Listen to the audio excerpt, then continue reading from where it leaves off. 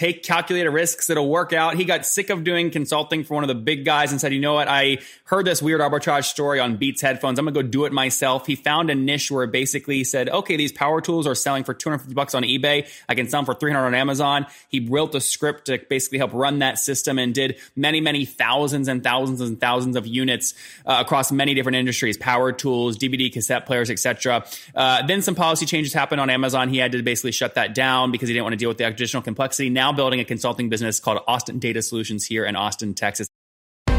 This is the Top Entrepreneurs Podcast, where founders share how they started their companies and got filthy rich or crash and burn. Each episode features revenue numbers, customer counts, and other insider information that creates business news headlines. We went from a couple of $100,000 to $2.7 million. I had no money when I started the company. It was $160 million, which is the size of many IPOs. We're bootstrapped. We have like 22,000 customers. With over 5 million downloads in a very short amount of time, major outlets like Inc. are calling us the fastest growing business show on iTunes. I'm your host, Nathan Latka, and here's today's episode. Hello, everyone. My guest today is Alex Kilka. He's an intellectually curious life hacker, software developer, and small business owner based in downtown Austin. He was formerly a management consultant at Accenture, and he currently runs Austin Data Solutions, a 5-person consultancy specializing in solving business problems with some of the latest technologies. Alex, are you ready to take us to the top? I'm ready to take you to the top. All right, man. All right, so tell me what that means, specializing in solving business problems with the latest technology. What does your data solutions company do? So we do a combination of like data analysis, diving into people's like survey results, trying to figure out what our customers actually complaining about using natural language processing.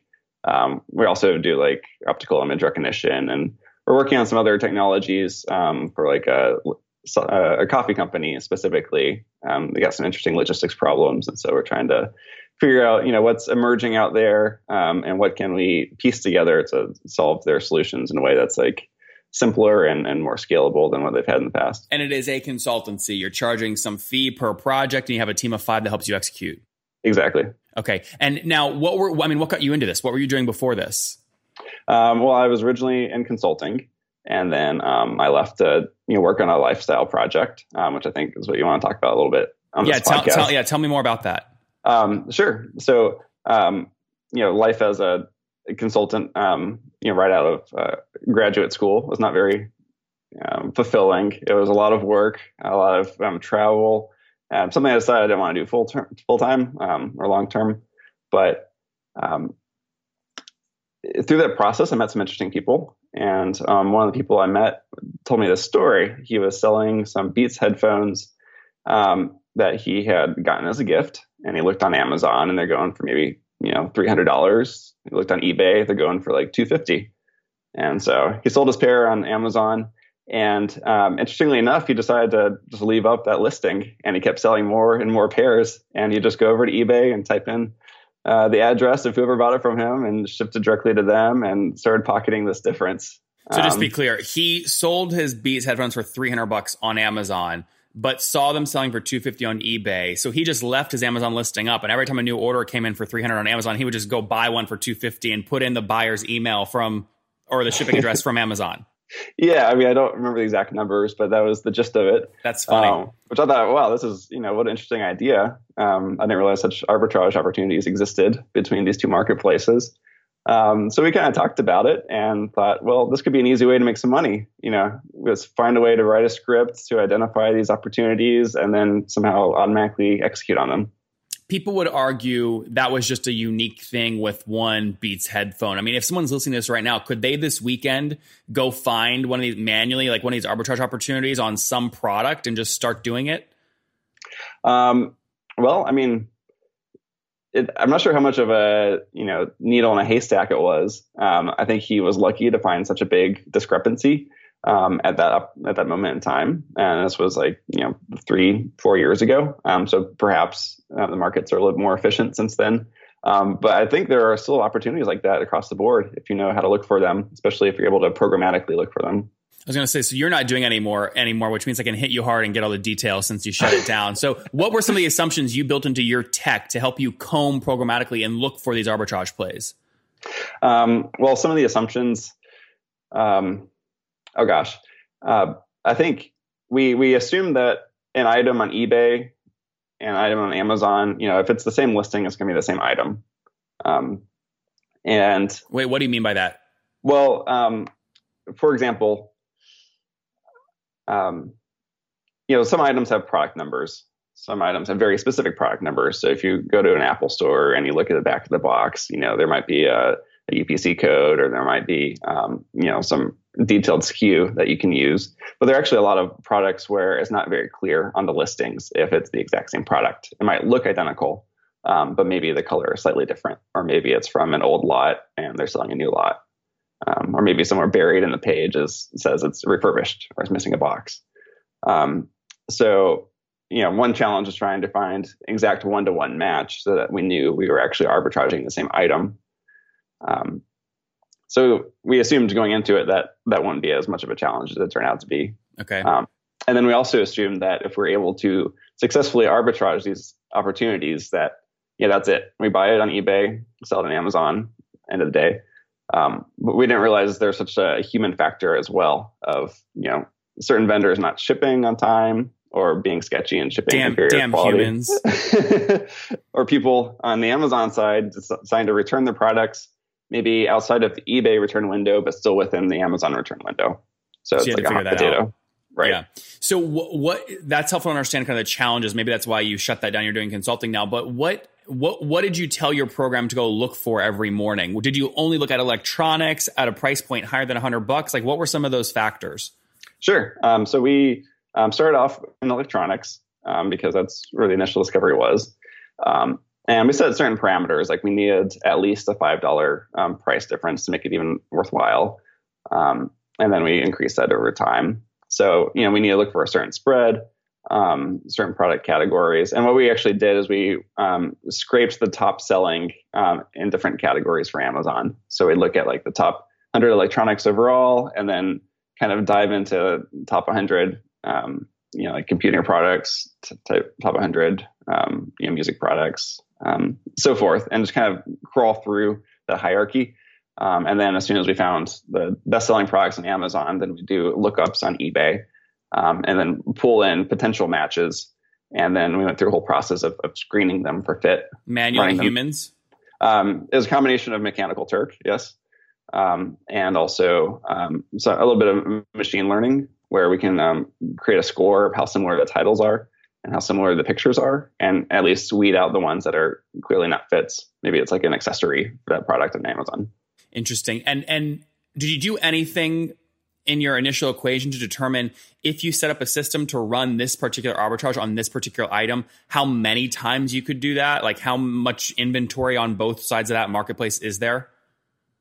Well, we certainly had to look at on the eBay side, are there quantity limits? Are there only like 10 of these products available? And that was also one challenge, is like, they're constantly selling on eBay as well. So how do you keep the inventory counts in sync across the marketplaces? And so we had to write a script that not only adjusted the quantities as they started to sell out on eBay, but also, the prices might float in both marketplaces. And how do you adjust for that in as close to real time as you can? Okay, so tell me about the biggest kind of golden goose you found while you were doing this. What was the biggest, your friend's thing? It was the Beats headphones. What was your product and what was the spread?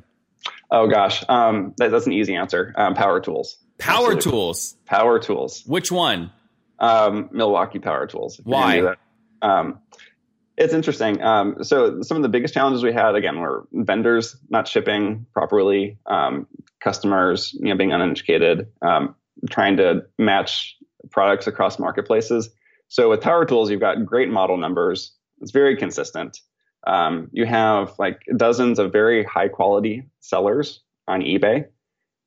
You have customers who typically are more like the power buyers. It's not their first power tool they've ever owned, so they know what they're looking for. And for some reason, there's still a great arbitrage opportunity between the marketplaces. It doesn't matter whether you're a startup or a huge brand. We all want to grow, but some of us don't have all the tools or the people power to get it done. That's exactly why 37,000 brands are now using Adroll. Can you guys believe that? 37,000.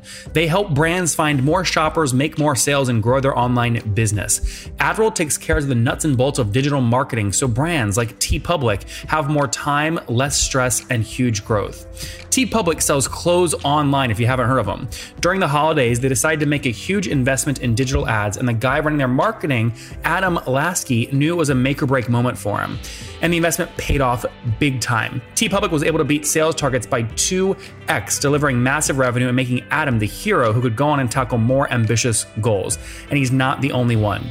Adroll customers make $246 billion worth of sales every year. Make sure you partner with folks who are proven to help make you money, like Adroll. To see how brands like TeePublic grow faster with Adroll, visit adroll.com/top. That's ADROLL.com/top. TOP. So name one that you found. It was selling for X price on Amazon and you got it for X price on eBay. I mean, yeah, a typical sale, it would sell for maybe $250 on Amazon, and we'd buy it for anywhere $180 to $210 on eBay. So it was really decent margins, especially the higher ticket items. You have to sell fewer of them, and that makes your customer service a little easier. So how many years did you run this kind of arbitrage company? 3 years. 3 years. Okay, so over 3 years, how many power tools did you sell? Oh gosh. Well, I don't have an exact figure for you on that. Definitely more than what? Definitely more than $1 million in sales, okay. Dollar sales. Okay, so we can just do $1 million divided by like $200 or something like that. Okay, sure. What I'm really asking is that wasn't like a one-time thing. That wasn't like you found it once, you did it once. No. Got it. Yeah, I mean, just to be clear, volume-wise, I mean, if you take $1 million divided by $200 a pop, that's like 5,000, power tools that you sold. That's high volume.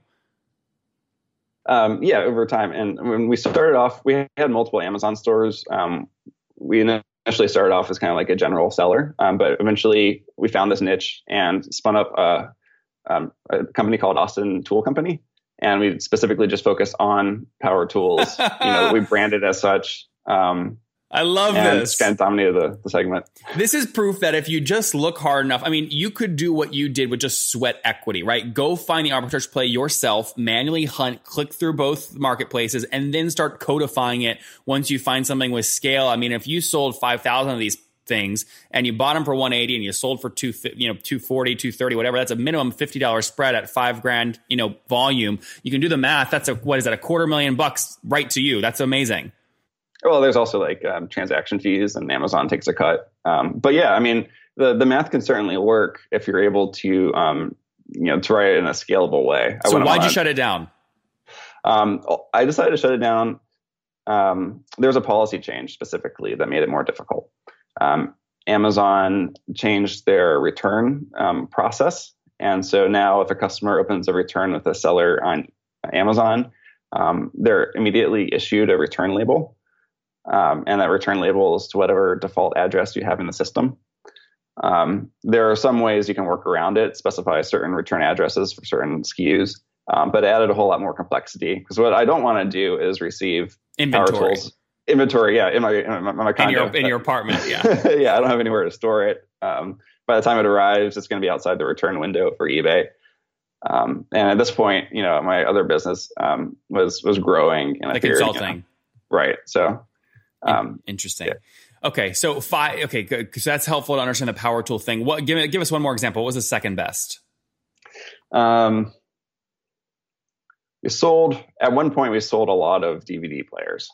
This was DVD players, but they were a combination DVD and cassette players. And I think people wanted to be able to record from one to the other. I'm not sure why that was so popular at the time, but and give me the spread. What did that sell for typically on Amazon, and what were you generally able to buy it for on eBay? The price points were a little bit lower. I could probably sell it for $200 on Amazon and buy it for $120 to $150 on eBay. Why? Bezos and Amazon pride themselves on always having the cheapest prices. you found something that goes against what they pride themselves on, which is they're actually priced higher. I mean, this seems like something that they'd buy this tech from you in a heartbeat for a lot of money because you're running a real true arbitrage play. And perhaps, I'm not sure, I think there are multiple reasons why these opportunities may exist. I mean, from a seller's perspective, eBay is certainly easier. So, I mean, you may have more people participating on the eBay platform. Amazon certainly has a higher level of customer service, a better user experience. So you may have buyers preferring Amazon. I mean, Amazon certainly, they can make a case for being the lowest price. They're certainly lower than a lot of retail, but I don't even know if they really push that anymore as, come to Amazon because we're cheaper than any other online store. Just because they have so much volume spread. I mean, I just was with Davis Smith in Blacksburg, Virginia, giving a keynote. He did babies.br in Brazil. And he got in a wicked price war with Bezos on diapers, where Bezos basically dropped the price of diapers to almost nothing, specifically to put babies.br out of business or hurt their diaper sales. I mean, so he waged a serious price war and won. I'm just wondering, I mean, if you have, maybe it's because this arbitrage play, while you made $250,000 more doing it, it's not a big enough arbitrage in the millions or hundreds of millions for them to really take notice. Maybe that's why. That could be. It could be because it's spread across a lot of different products. I do think that Amazon does follow up with sellers if you, are particularly successful in a certain category. Did they call you? You ask for suppliers and that type of information. Did they call you, Alex? They called me a few different things. I had different names for different stores. And actually, one thing we did is we made all of our customer service reps female in the email correspondence because people tend to be nicer to them. The little things work sometimes. The little things work. All right. So last question here to kind of sum up that business, because obviously you're doing consulting now. You're not doing it anymore. How many just total volume of units you sold? You did about 5,000 power tools. Altogether, how many units? Altogether, how many units? I'm not sure I've put that number together. Definitely north of what? Over the course of 3 years. It's been a while since I've taken a look at the numbers. If you want, I can follow up after the show and then try to get those for you. Give me something you're definitely sure it's north of, like north of 10,000. I mean, you did 5,000 power tools. You're definitely north of what? 5,000? Yeah. Certain, it's definitely north of 5,000. Per month. I'm trying to think about that. I won't hold you to this, by the way. I'm just trying to get it back to the napkin math. I didn't really. Honestly, I didn't look at it very closely. Okay. What were you said you had you said you had a per month number you're trying to back into. What was that? On average, made 4,000 to 6,000 in gross profit per month, or 4 to 10, depending on holiday season. Yep. So if you do back the envelope, that's still tricky math because you got to multiply up times. If that's like 10% on average per sale, then you got to multiply up and then divide by average sale price. Yeah, it's not very clean numbers for you. Yeah, no, that's okay. That's good. We got some really great examples. This is a good. I wanted to feature this because I think it's a great arbitrage play that anyone can do if you just look hard enough and you find the right deals. So you're doing consulting now. 5 people here in Austin. You're helping coffee chains with supply. It sounds like supply chain management and other stuff using your tech background, which I think is great. So let's wrap up here with the famous 5. Number 1, what's the last business book that you read? I just finished one by. It's the science of when. Uh-huh. It's like a when to book. That's how the author pitches it. So that was pretty interesting. Some information in there, like, what's the optimal time of day to do certain types of tasks. When should you not have your first meeting? When should you definitely have your first meeting? If you're going to interview, do you want to be the first person or the last person? That's funny. So it's like the science of when, like the timing. Yeah. Yes. All right. Number 2, is there a CEO you're following or studying right now? I love seeing Elon Musk here at South by. I was at the panel that he decided to crash. So of course he's an inspirational figure. I'm sure you get that answer, hundreds of times. But inspiration guy. Number 3, as you're scaling the consulting company, what's your favorite online tool to use? Favorite online tool? We definitely use Asana quite a bit to keep track of tasks with the client. Number 4, Alex, how many hours of sleep do you get every night? I get 9 hours. That's awesome. And what's your situation? Married, single, you have kiddos? I am in a long-term relationship. Okay, so not married, no kiddos. No kiddos. All right, and how old are you? I am 29. All right, last question. What do you wish your 20-year-old self knew? I would say just, don't let fear hold you back. Take calculated risks.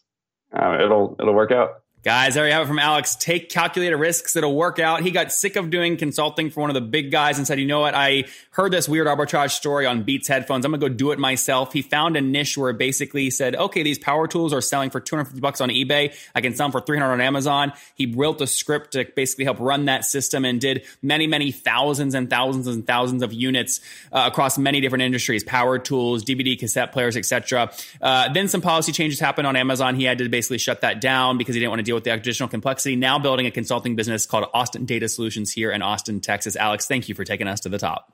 Thank you, Nathan. It's been a pleasure.